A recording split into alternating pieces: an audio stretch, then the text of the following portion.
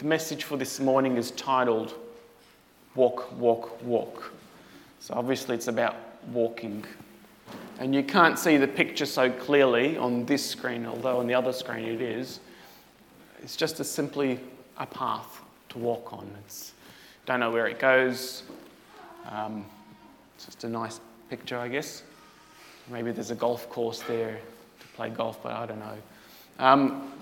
The passage is in Ephesians chapter 5, so I'm continuing on with this series in Ephesians. Nathan started it, Thibaut had a message on unity, and now I'm just continuing it on until I get to the end. So let's read through the passage. Ephesians chapter 5, we're going to read from verse 1 to 21. Therefore be imitators of God, as beloved children, and walk in love, as Christ loved us and gave himself up for us, a fragrant offering and sacrifice to God. But sexual immorality and all impurity or covetousness must not even be named among you, as is proper among saints. Let there be no filthiness, nor foolish talk, nor crude joking, which are out of place, but instead let there be thanksgiving. For you may be sure of this, that everyone who is sexually immoral or impure, or who is covetous, that is, an idolater, has no inheritance in the kingdom of Christ and God. Let no one deceive you with empty words, for because of these things the wrath of God comes upon the sons of disobedience.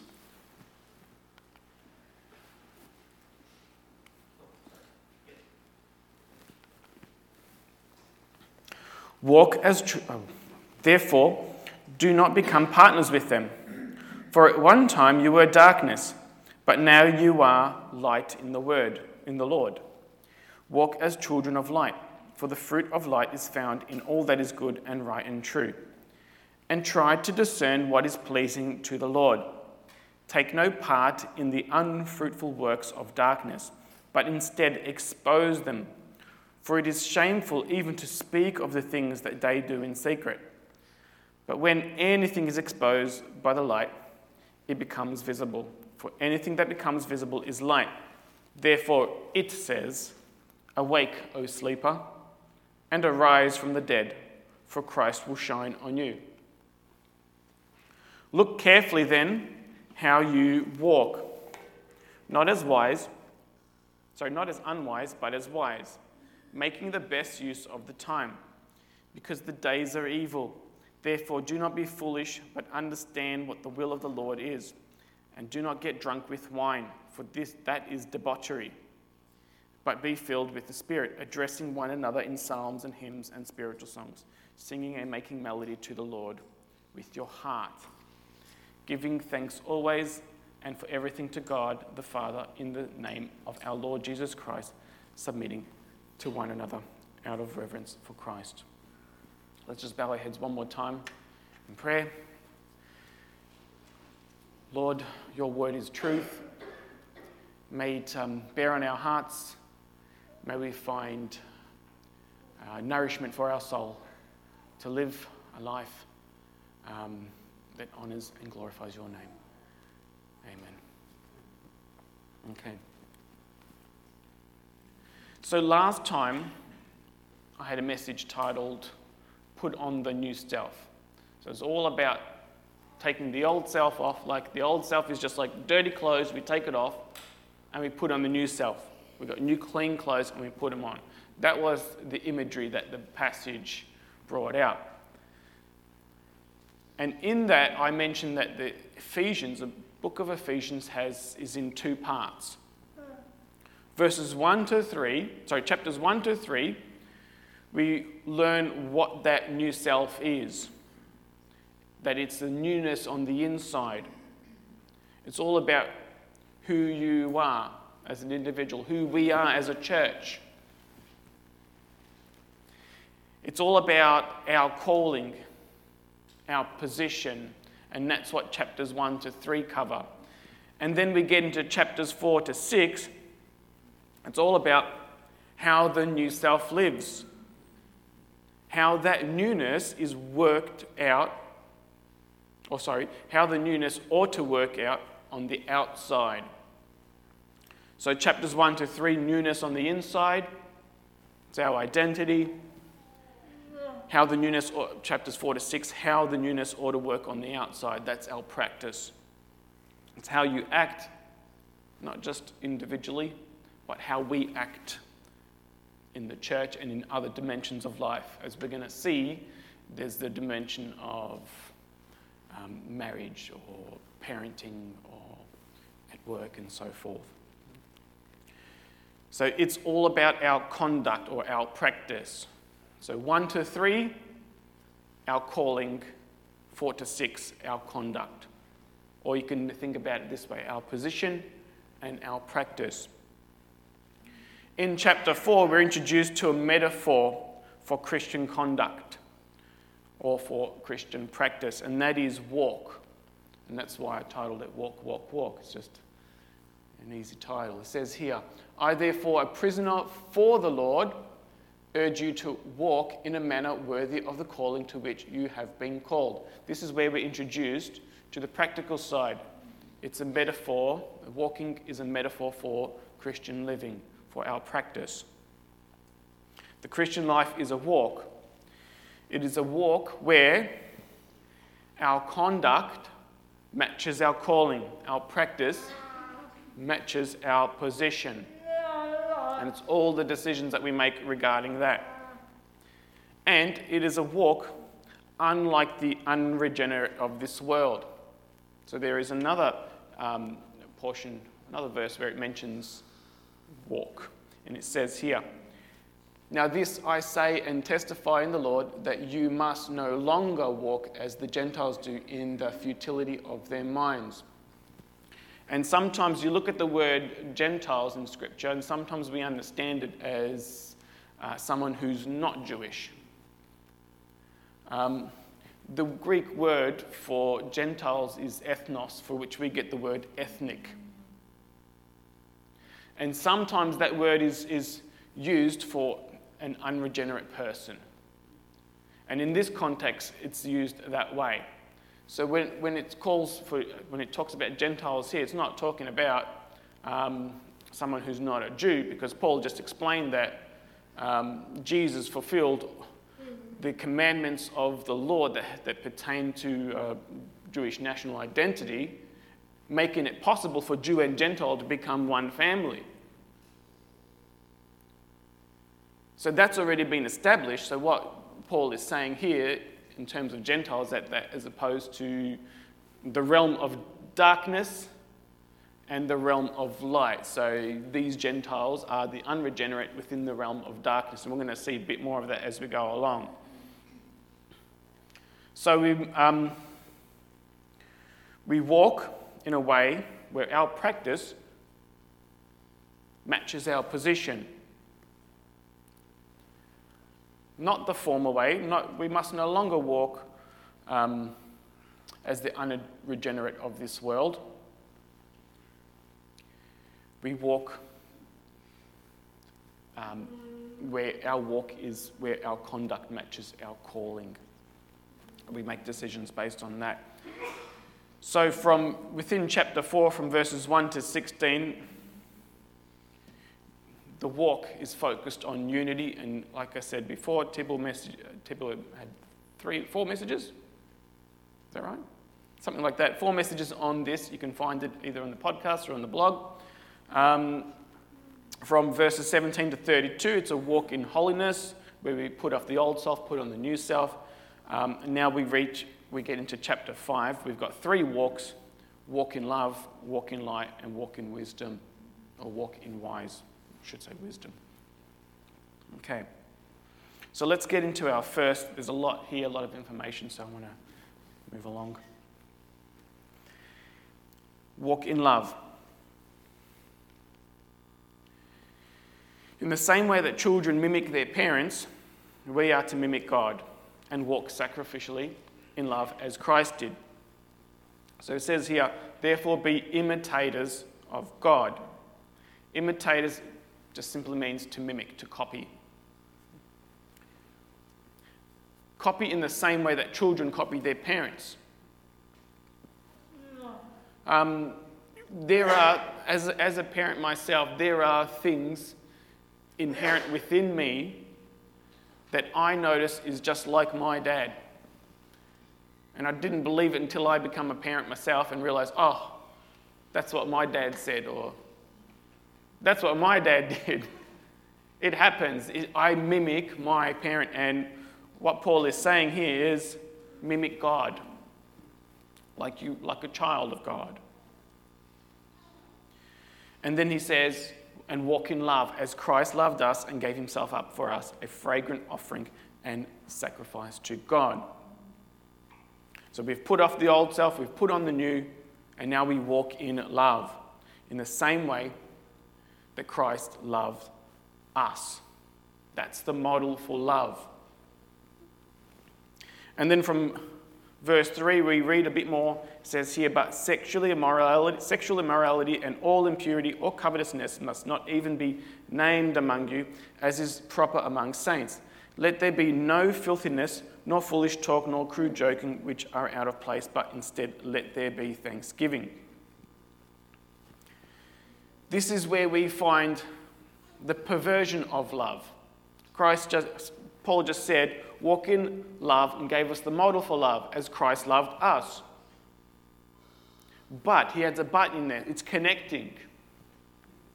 Sexual immorality and all impurity or covetousness, this perversion of love must not even be named among you. It doesn't say don't do it. It says it should not be. I should not hear anything about it. No one should be pointing the finger and saying that this is what we've heard within this congregation, within Ephesus. It should not even be named. Don't even talk about it. Don't even joke about it. He's dealing with words here. Name, talk, joke, crude jesting, or crude joking. Don't even joke about it. There are so many on television. I mean, if you can think of, I can think of a number of even cartoons. Well, these are more cartoons for adults that just have a lot of sexual innuendos that are intended as jokes. Apostle Paul is saying that we don't joke about it. We don't joke about or even talk about this kind of perversion of love. Instead, he says, let thanksgiving be embedded within your everyday communication. Every day when we talk, be thankful in your speech. Be thankful for all that God has done for you in Christ Jesus.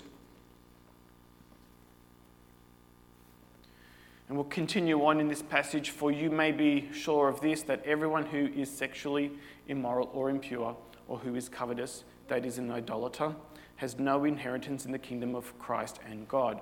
Let no one deceive you with empty words, for because of these things, the wrath of God comes upon the sons of disobedience. Now, we need to unpack what Paul is talking about when he talks about sexual immorality. What is it?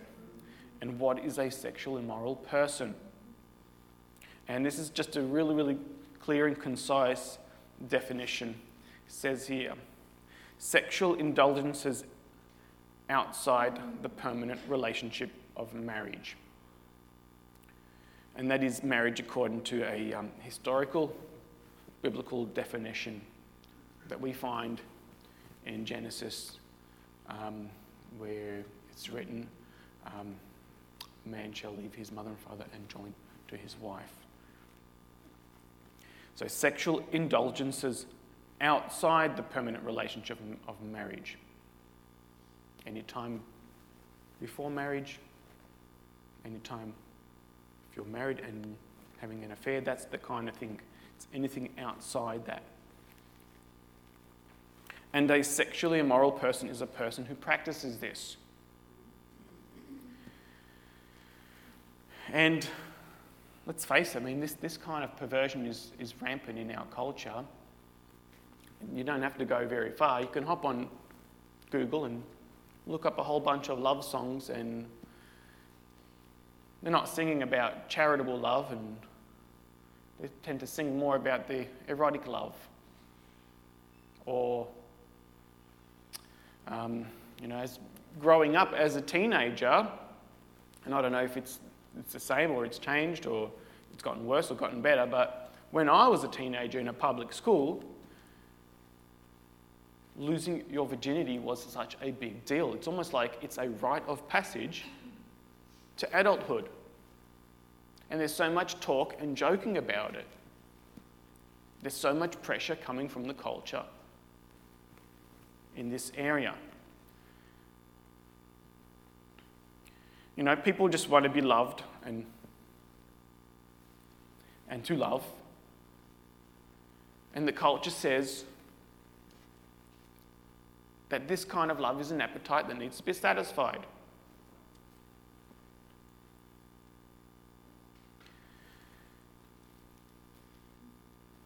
I mean,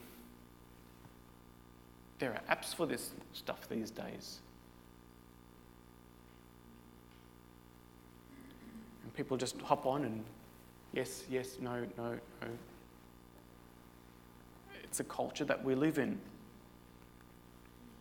God calls us to walk in love as Christ loved us and gave himself up for us. Not to use other people to greedily indulge in selfish pleasure, but to love sacrificially. What does it mean by that? The idea here that Paul is talking about is to give up ourself over to another person in a totally committed, permanent relationship of marriage. Now, this is really, really important to understand. Because Christ gave himself up for us, we give up ourselves to another. And that's how we know. That is the model for us. Our sexuality needs to reflect this. You see, we can't just say, we need to have the intimacy, but not the commitment. And the culture tends to teach us that. Here, enjoy the intimacy, but don't have the commitment. Christ was committed to giving himself up for his bride. And so this is our model. We give ourselves up to a totally committed, permanent relationship of marriage. And also within this passage, Paul says, let no one deceive you with empty words. So don't let anyone trick you into believing otherwise. Not even joke about it. The wrath of God comes upon unbelievers. So our second point, walk in light. He starts off by saying, don't partner up with such people. Don't be partners with them. You were once this way, but now you are not. Therefore, do not become partners with them, for at one time you were darkness, but now you are light in the Lord. Now, I really like how he uses the words here. It says, were darkness, are light. It doesn't say were in darkness or were you are in light. It says you were darkness. And I think this is what he's saying is it's more to do with the calling, more to do with the position. You were positioned in darkness. You were in that realm, the realm of darkness. You were that. But now you're the realm of light. That's your position. As opposed to conduct and practice. It's your identity. In chapter 2 of Ephesians, Paul talks about going from death to life. God made you alive again. And then he says here, this is where we go from position to practice. Walk as children of light, for the fruit of light is found in all that is good and right and true. and try to discern what is pleasing to the Lord. So again, we get this analogy, children. And what do children do? Mimic, they copy. And our practice is to copy our position. Our position is light. As children of light, copy that. Copy your position. In the same way that children mimic their parents. And focus on what is good, right and true, and work out what pleases God. Because that's where the fruit of light is found, in all that is good, right, or just, and true.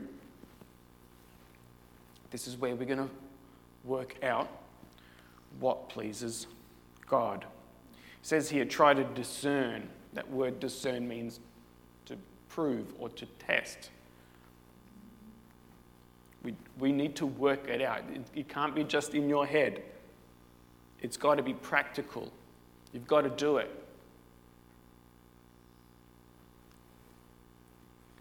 And you'll find it in all what is good, right, and true.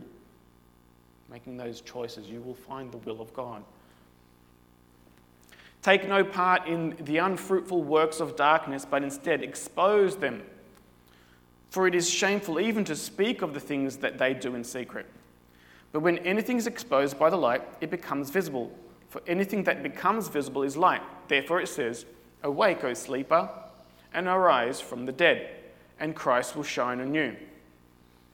So here Paul is saying, expose the unfruitful works of darkness to the light, but don't take any part in them. He's saying, do this in word. But what do you do when it is shameful to talk about it? What do people do things in secret, and we don't really want to talk about it because maybe it's maybe talking about it is just morally and spiritually, it can be potentially be morally and spiritually corruptive. Maybe if we do talk about it, it could bring the bad out of a person rather than the good. What do you do when that kind of thing happens? Well, what he is saying here is let your practice match your position. But when anything is exposed by the light, it becomes visible. Be light. Make sure everything you do is light, not darkness. And what happens is the light will expose the darkness, the unfruitful works of darkness.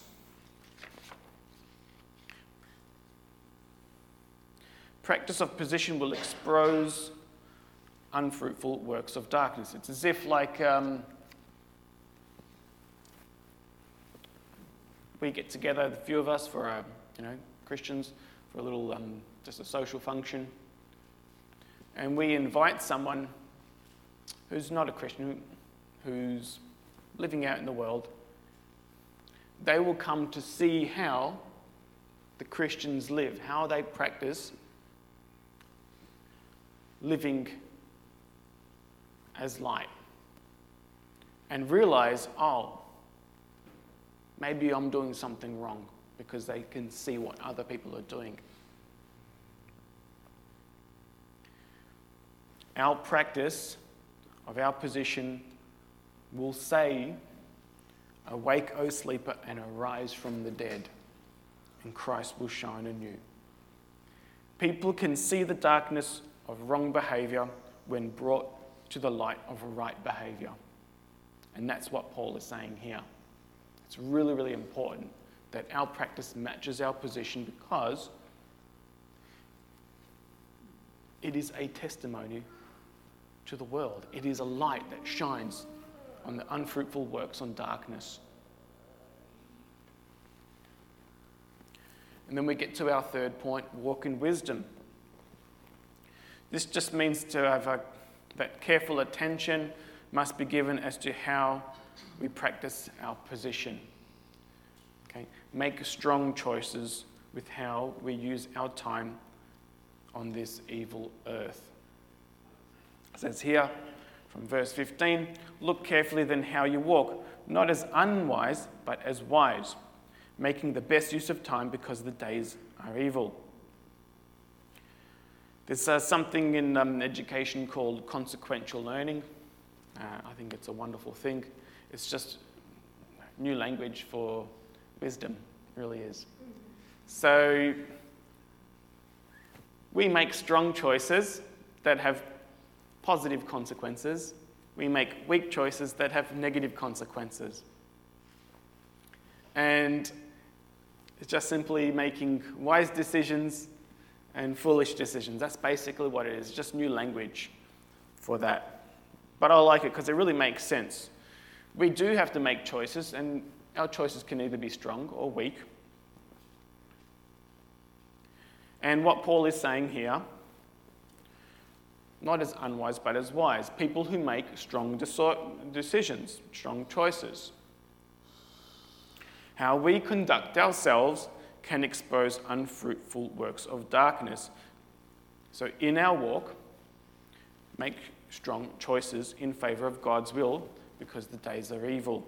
So we can make strong choices for our practice to match our position because we will be a light exposing the unfruitful works of darkness.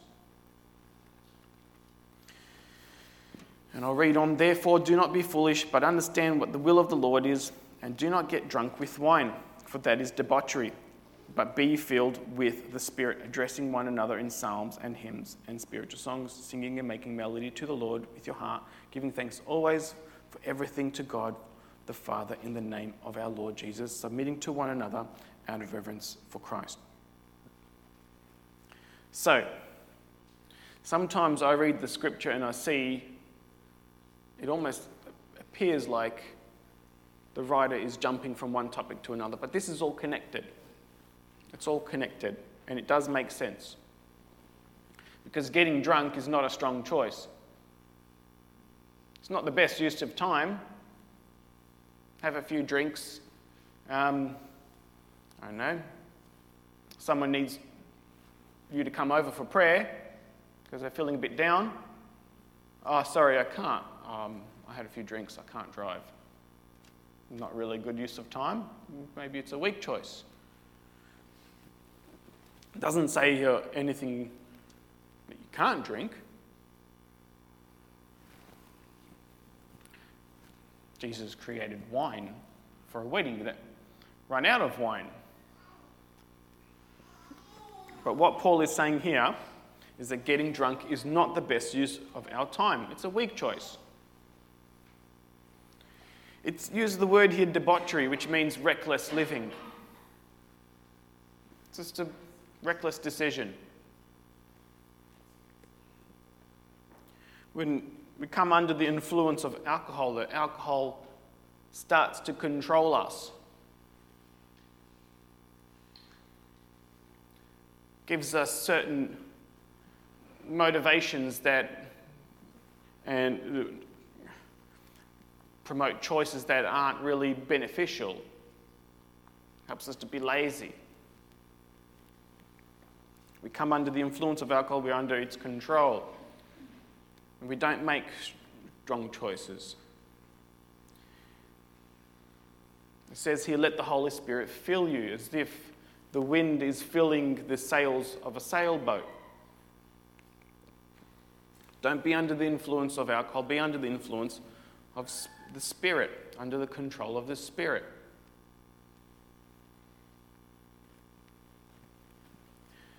And speak to one another in psalms, hymns, and spiritual songs. Not just that, sing together. These are stronger choices. This is better use of our time. This is what will build people up. Give thanks always and for everything. Submit to one another. That's better use of our time. Better way to practice our position.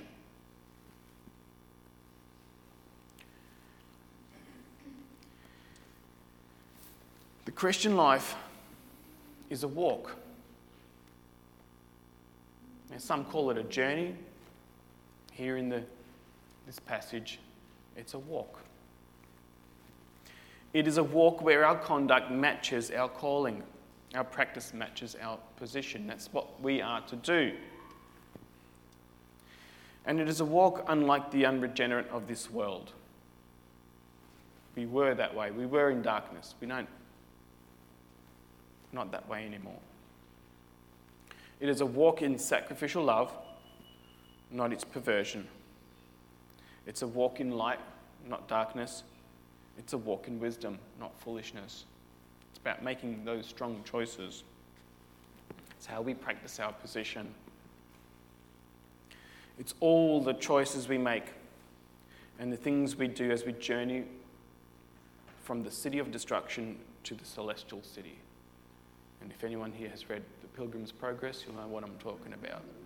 Because that book there is a journey. It is a walk.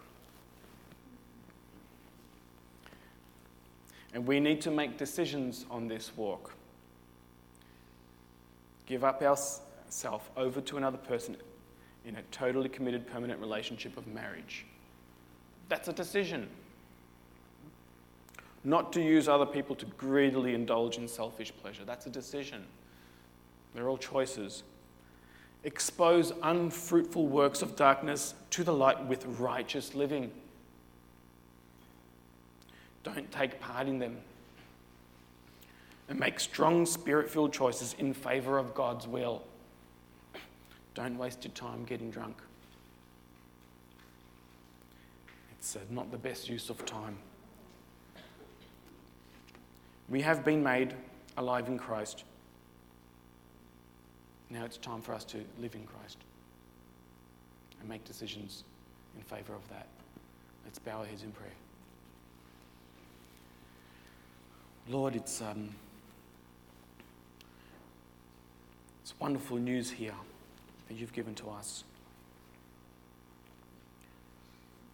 Encouraging news to practice our position before you. And it's wonderful also that we can come to your word, understand it, and apply it. Help us to live by it.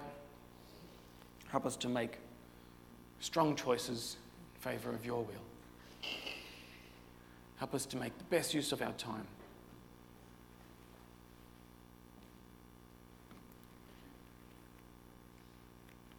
And help us to be light. Everything we do in terms of our behaviour and righteous living as a testimony before the world. Pray and thank you in your Son's name.